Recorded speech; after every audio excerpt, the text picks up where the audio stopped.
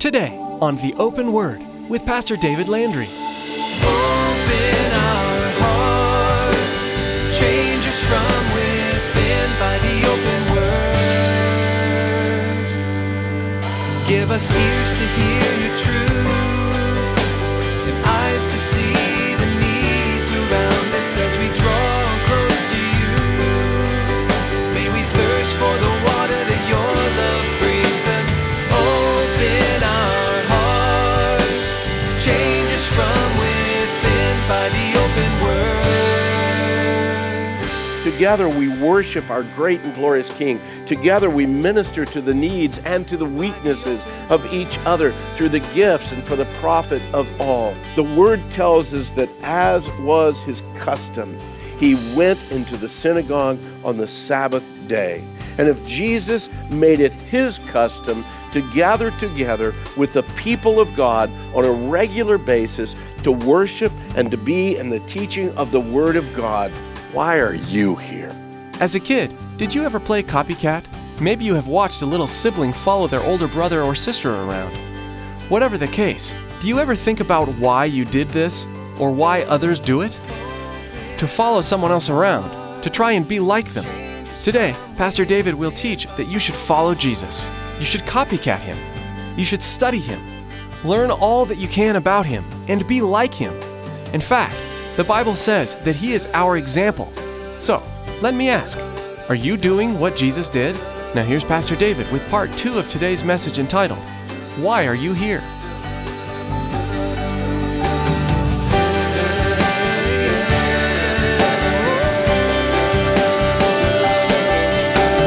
Open our hearts, change us from within by the open word.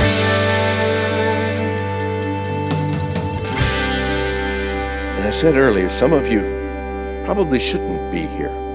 You shouldn't be here this morning. At least you ought to have different reasons for being here if you are here. Thanks to the input of a blog that I read this week, a fellow by the name of David Fitch, it got my head spinning with this whole idea, particularly when I came to that verse that says, as his custom was, he went into the synagogue. Now, you need to understand, the custom isn't a habit. There's things that each one of us do by habit, okay? Just what we do by habit. That's not what we're speaking about here. What we're speaking about here is, no, this is my custom of things. This is what I do. There's much more of a passion, much more of a directed consideration when it is a custom of things, of why I do this. Why? Because, man, that's just what I do. That is just what I do. Not out of habit, not out of constraint, but it's because of what I do. I want to give you some reasons, first of all, of why you shouldn't go to church. Okay? Why you shouldn't go to church. First of all, the first reason is, we don't go to church, gang. We are the church. As believers in Jesus Christ, we are the church. This is just a building. And it doesn't really matter what kind of a building it is. It could be a warehouse, it could be a schoolroom, it could be a glass-lined cathedral. It really doesn't matter the building. The fact is that you are the church. So don't go to church. Be the church. The second reason, too many people, quote unquote, go to church because they're going out of obligation or out of some duty. They feel that they owe it to someone. Either they owe it to God, or they owe it to their spouse, or they owe it to a friend or someone else. And again, to have a regular spiritual discipline to come together, that's a good thing. But whenever it becomes duty to come, and you spell that D-R-A-G. In other words, whenever it becomes a drag, then something's wrong, and something needs to change. And more than likely, it's a heart change that needs to take place. The third thing, if you come together for that feel-good feeling, you may just still be just going to church, and you ought to stop it. If the gathering of the saints is about your feel-good feeling, then you have a very self-centered reason for being here. You'll more than likely, because of that self-centered reason, because you come to church to feel good, then you're going to be highly disappointed a multiple of times. On many occasions, that feel-good feeling is going to make you feel bad by coming to church. You've fallen into the lie, one that I shared with you just last week, the lie that's kind of going around within much of the body of Christ, that God wants you to feel happy because that's what makes him feel happy. No, it's not. In many cases, God doesn't want you to feel happy. He wants you to feel converted. He wants you to feel changed. Maybe he wants you to feel under deep conviction this morning. Maybe he doesn't want you to feel happy at all. Have you ever thought about that? Because it's not about you and I. It's about him. It's about him. Your attendance at gatherings, if feeling good is what your focus is, when you come together, then that becomes actually more of an addiction rather than a passion. It's all about how the ministry ministers to you and not about how you yourself can pour your life into and become a part of the body of Christ, the local body of Christ. Don't come to church if it's about a feel-good feeling. Number four.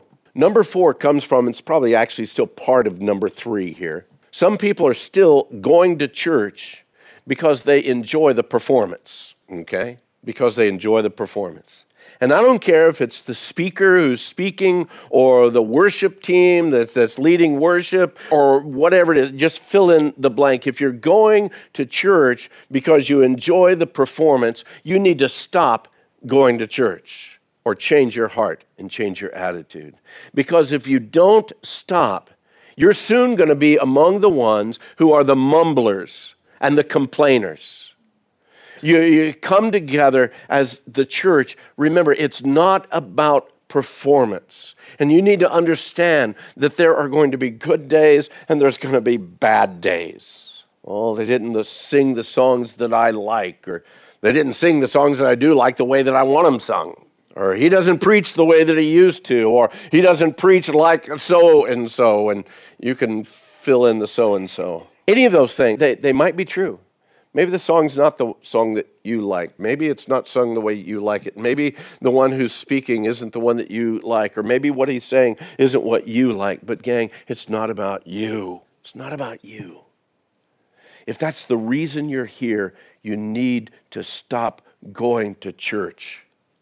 And you need to change your heart and your reasoning. So with those 4 reasons of why not to go, let me give you 5 reasons why you should regularly and consistently come together as the local body of believers who share together in heart, mission, and doctrine. Coming together as the church. Not going to church, but coming together as the church. But before I go any further, let me throw out a few disclaimers here, okay? There's always got to be a couple of disclaimers just in case.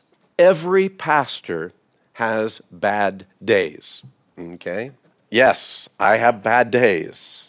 There's been times when I leave this pulpit, and you can ask my wife, that it's just kind of like, okay, I quit. I'm going home. I'm going to go get a job at Walmart. It did not hit this week. So we have bad days. Understand that. Whoever it is that's speaking, they can have bad days. Every worship leader is off at times. They might be off key, off tempo. They might, man, where in the world did he pull that song from? Every one of them, at times, it's going to happen.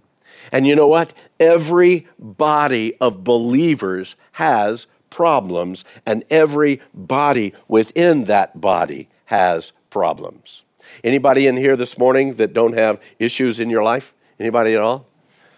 Okay, because I was going to pray about the issue that you have of honesty, but every one of us have issues in life. And you know what? When we come into these doors and we gather together, and there's however many of us that there are, that's a whole lot of problems coming all together.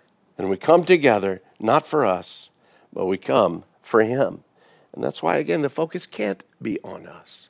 Even on our best days, the leadership and the ministry messes up. When you look at the body of believers, all of us together, sometimes even your friends, your brothers, your sisters in Christ, they're going to hurt your feelings. They're going to say or they're going to do things that they shouldn't have done. or they're going to neglect to do the things that they should have done. Sometimes the body just simply messes up and we miss the opportunity to bring healing and to bring encouragement to each other. Those things will happen. And if you don't understand that, then you're going to be sorely disappointed sometime when you walk into the fellowship, walk into the gathering together, and suddenly it doesn't go your way. And you're going to feel, man, I don't like this place. I don't like these people anymore. And suddenly you're gone. But even with all of those things added together, that doesn't invalidate the practice and the purpose of the local body of believers and the need to continue coming together on a regular and consistent and a faithful basis. Now, I gave you 4 reasons not to go to church. So let me give you 5 reasons why you should faithfully and consistently, regularly be coming together as a local body. Number 1, it's the example that's given to us, okay? It was the example given by Jesus, by the apostles, by the early church. We see it in Jesus' life, again, as was his custom. But even beyond just this passage in Luke, we see it all through the gospel recordings. We see it in the model of the apostles. We find that they met on the first day of the week. They would come together. It was the instruction that was given to the church body. In Hebrews chapter 10, verse 25, we read that we should not be forsaking the assembling of ourselves together, as is the manner of some, but we need to be exhorting one another, and so much more as you see the day approaching. In these days, as dark and as bleak as many things out in the world that we see, that means we ought to be coming together even more. Why? Because we need more encouragement. We need more strength. We need to be challenged. We need to be equipped and empowered to come together. Why do we come together as the body of Christ? Because it's the example that's been given to us. Number 2, you need to realize that you are part of a greater whole. You're part of a greater whole. And it's only as we come together as the body of Christ that we can work and that we can move and serve as the body. Paul says we are gifted in various areas in order that we might be a blessing to others. He says, for the profit of all. And if you're not regularly active within a local body of believers, here comes a hard question. What good are you? You know, it breaks my heart. A multiple of believers who claim Jesus Christ as their Lord and Savior, and yet they don't fellowship anywhere. Sunday mornings come, they stay at home. Why? It's just more convenient, or this comes up and that comes up. And then some of us know the routine. Once you get out of that routine, it's easy to stay out of that routine. But God hasn't called us to be there. He's called us to be together. You know, if somebody leaves this church and they go to another church, that hurts my heart. But if they're going someplace, if they're getting fed the Word of God, I'm cool with that. I'm fine with that. But it's when they go and I find out later that, man, they're not going anywhere. What good are you to the body of Christ? Paul tells us in Ephesians 4:16, he says, the whole body joined and knitted together by what every joint supplies, according to the effective working by which every part does its share, causes growth of the body for the edifying of itself in love. Every part, every joint, joining together. He says a little bit later in 1 Corinthians chapter 12, he says, there should be no schisms in the body. A schism is a divisions. It's what you might call a clique. I hate cliques, okay? I hate them. But you know what? I know that there are friends within the body. You know, these 3 or 4 couples, they hang out together, they do, and that's cool, that's fine. But then are you exclusive? And are you, again, shutting the door for the ministry and the connection with other people? There should not be schisms. That's one of the reasons why I've been pushing this thing the last few weeks, about at least knowing names. And in knowing names, you then open the door to get to know the people in order that we might be part of that greater whole. There should be no schisms in the body, but that members should have the same care for one another. And if one member suffers, all the members suffer with it. And if one member is honored, then all the members rejoice with it. Now you are the body of Christ, and yet you're members individually. That's what Paul tells us, 1 Corinthians chapter 12. You are part of a greater whole. The third reason you ought to be faithful in coming together on a regular, consistent, and faithful basis. God inhabits the praises of his people. We come together for corporate worship and prayer. We come to lift our praise and our worship together to the one who is our King, who is our Redeemer, the one who is our provider. Just as the psalmist declared, as David tells us in Psalm 35, verse 18, he says, in speaking to God, he says, I will give you thanks in the great assembly. I will praise you among many people. Hey, it's great to have a prayer closet. It's great to get alone with the Lord, but you know what? That can't be your only way. The Word of God, again, Old Testament and New, speaks of the people of God coming together to give honor and praise and glory to Him. We need to be that kind of people. Again, in Psalm 111, verse 1, it says, praise the Lord. I will praise the Lord with my whole heart in the assembly of the upright and in what? The congregation. Within the congregation. That's why we don't come together to sing songs.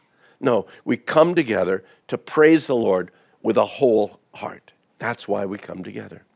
The fourth reason we come together. We need that systematic teaching and exhortation in the Word of God. We gather together on a regular basis to be taught and to be equipped through the faithful and consistent teaching and preaching of the Word of God. That's one reason why you might want to leave a fellowship of believers, if you're not being taught faithfully and consistently the Word of God. If it's this latest phase, this latest craze, this latest maze, then just give it up. Find some place that's teaching the Word, that keeps you in the Word.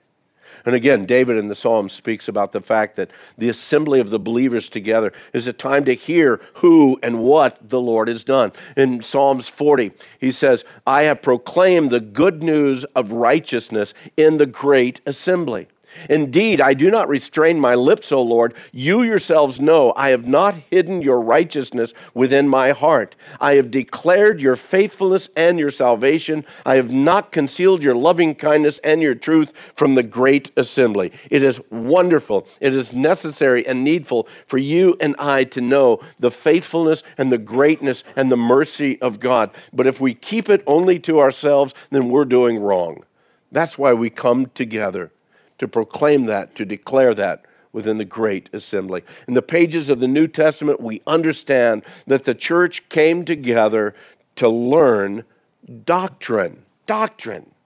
Now, that's not a New Testament four-letter word, folks. Doctrine is good. Doctrine simply means teaching. And it's the apostles' teachings from the Word of God. We read in the book of Acts how the church continually and steadfastly came together under the apostles' doctrine and fellowship and in breaking of bread and in prayers. And as the church comes together, the gifts given to the church were for the edification of the entire church body, to prepare the body for the work of ministry. Paul tells us in Ephesians chapter 4, he says, and he, speaking of the Lord, he himself gave some to be apostles, some prophets, some evangelists, some pastors, some teachers, for the equipping of the saints, for the work of ministry, for the equipping of the saints, that's y'all, for the equipping, that's all y'all, okay? That's a good Southern term to include everybody, and all us to include. For the equipping of the saints, for the work of the ministry. And you might say, well, now, wait a minute, that's why we pay the pastors to do the work of the ministry. No, it's not. We're here to be able to equip you to be able to do the work of ministry, because you are part of that greater whole. We come together to be equipped, to be challenged. We are equipped for the work of the ministry, for the edifying or for the lifting up of the whole of the body of Christ, till we all come to the unity of the faith and of the knowledge of the Son of God, to a perfect man, to the measure of the stature of the fullness of Christ. That's why we come together, to learn from the Word together, and because the gifts that you and I have work together. Lastly, number 5. This is number 5 on my list, but you need to know, I could have added a whole lot more, but you don't have the time this morning. So we'll just look at number 5 here. Number 5, we come together as the body of Christ to promote the gospel message, to promote the gospel message.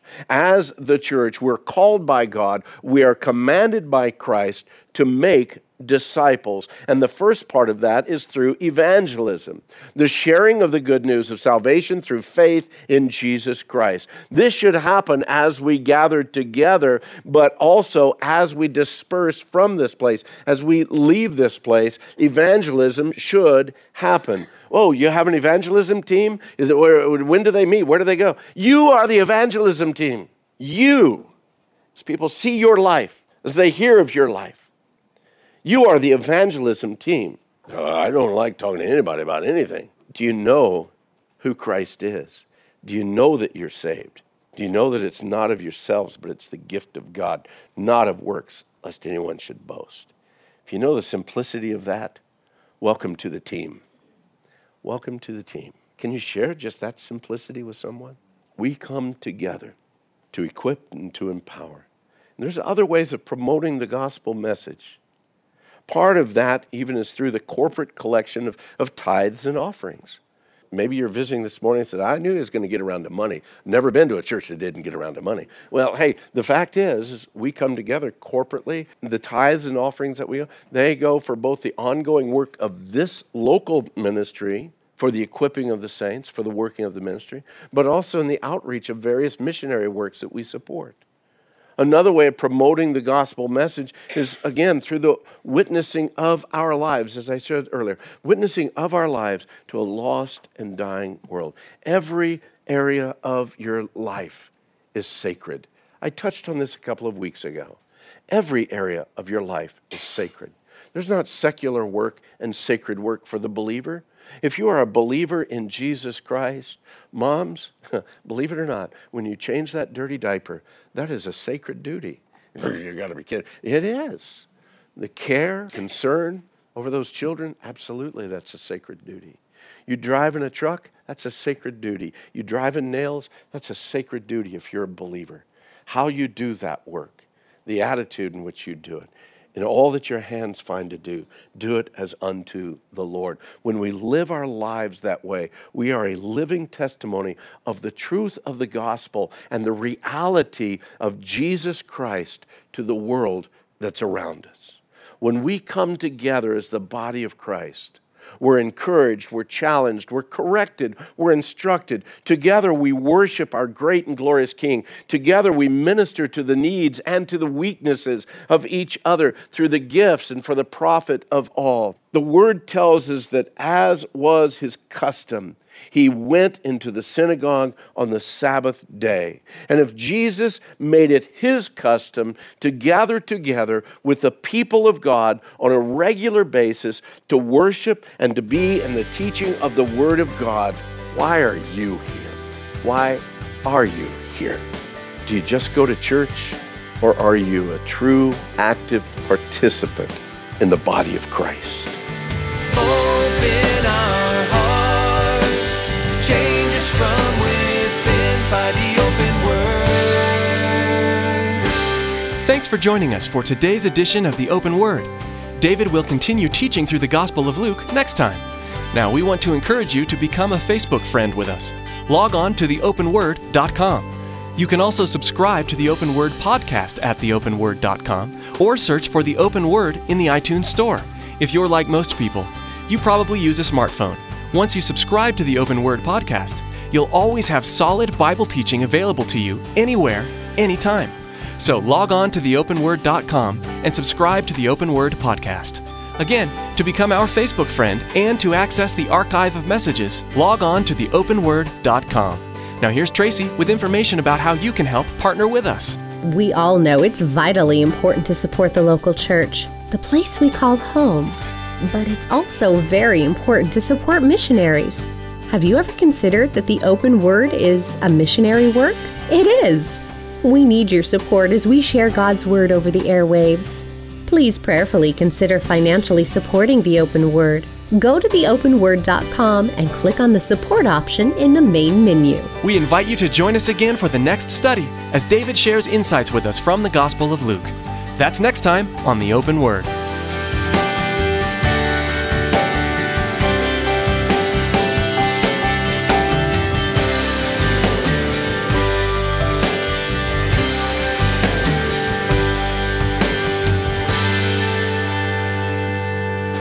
Make us more and more like you as we die so you can live within us. May we seek to understand the life you give by the death that saved us. Open our hearts, change us from